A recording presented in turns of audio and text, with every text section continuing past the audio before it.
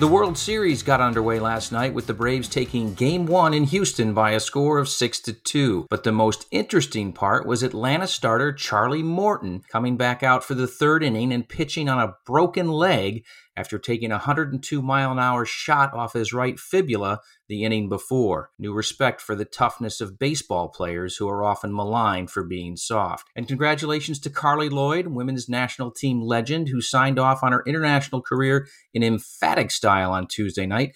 St. Paul, Minnesota, with a 6-0 win over South Korea. Lloyd, who memorably scored 3 goals in the opening 16 minutes of the U.S. victory in the 2015 Women's World Cup final, is hanging up the boots after a decorated career that includes 2 World Cup titles and a pair of Olympic gold medals.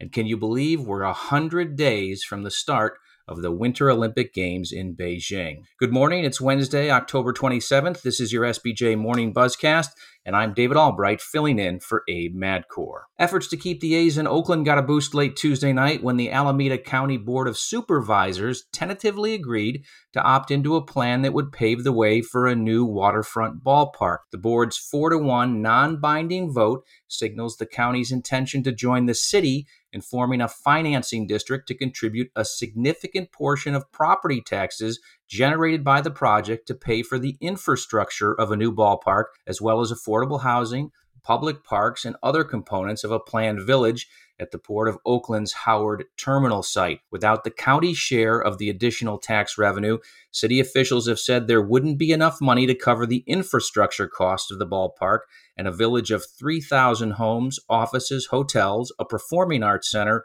open space, and parks. NFL Commissioner Roger Goodell turned away calls to publish more findings from the Washington football team investigation while speaking after the first day of owners' meetings in New York City, citing the need to protect anonymity of the victims who cooperated with investigators. He also pushed back against claims that WFT owner Daniel Snyder has escaped serious accountability for overseeing a culture of toxic sexual harassment at the team, citing the $10 million fine against the team and Snyder's quasi-banishment from day-to-day team activities, which is not a suspension and has not prevented him from representing the team in public and working on a new stadium, one of its top long-term strategic matters. 19 NFL clubs submitted 28 different bids for international business rights as part of the league's plan to allow teams to sign marketing and media agreements in foreign countries. That's according to a source who told our Ben Fisher. The most bids were submitted for Mexico, followed by the UK and Germany. 5 other countries are being pursued by at least one other team: Canada, Brazil, Australia, China, and an undisclosed European country that isn't Ireland. Teams will find out by December who gets which markets. This will be the first time NFL teams will be allowed to work in foreign countries in the same manner they can develop revenue and fan engagement in their domestic home markets. Historically, the league has centrally controlled those global rights.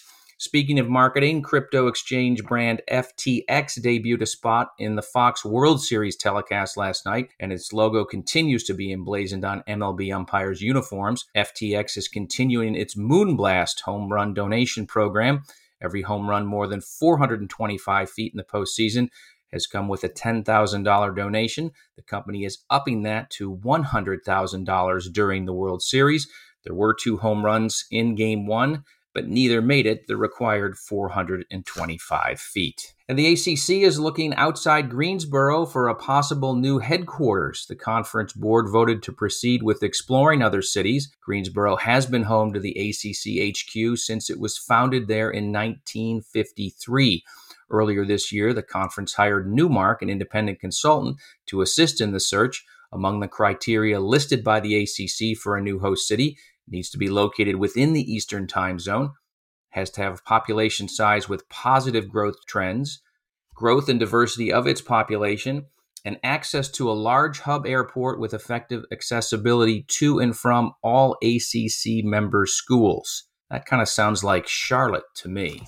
And that's your Morning Buzzcast for Wednesday. I hope everybody has a great day, and we'll see you back here tomorrow morning.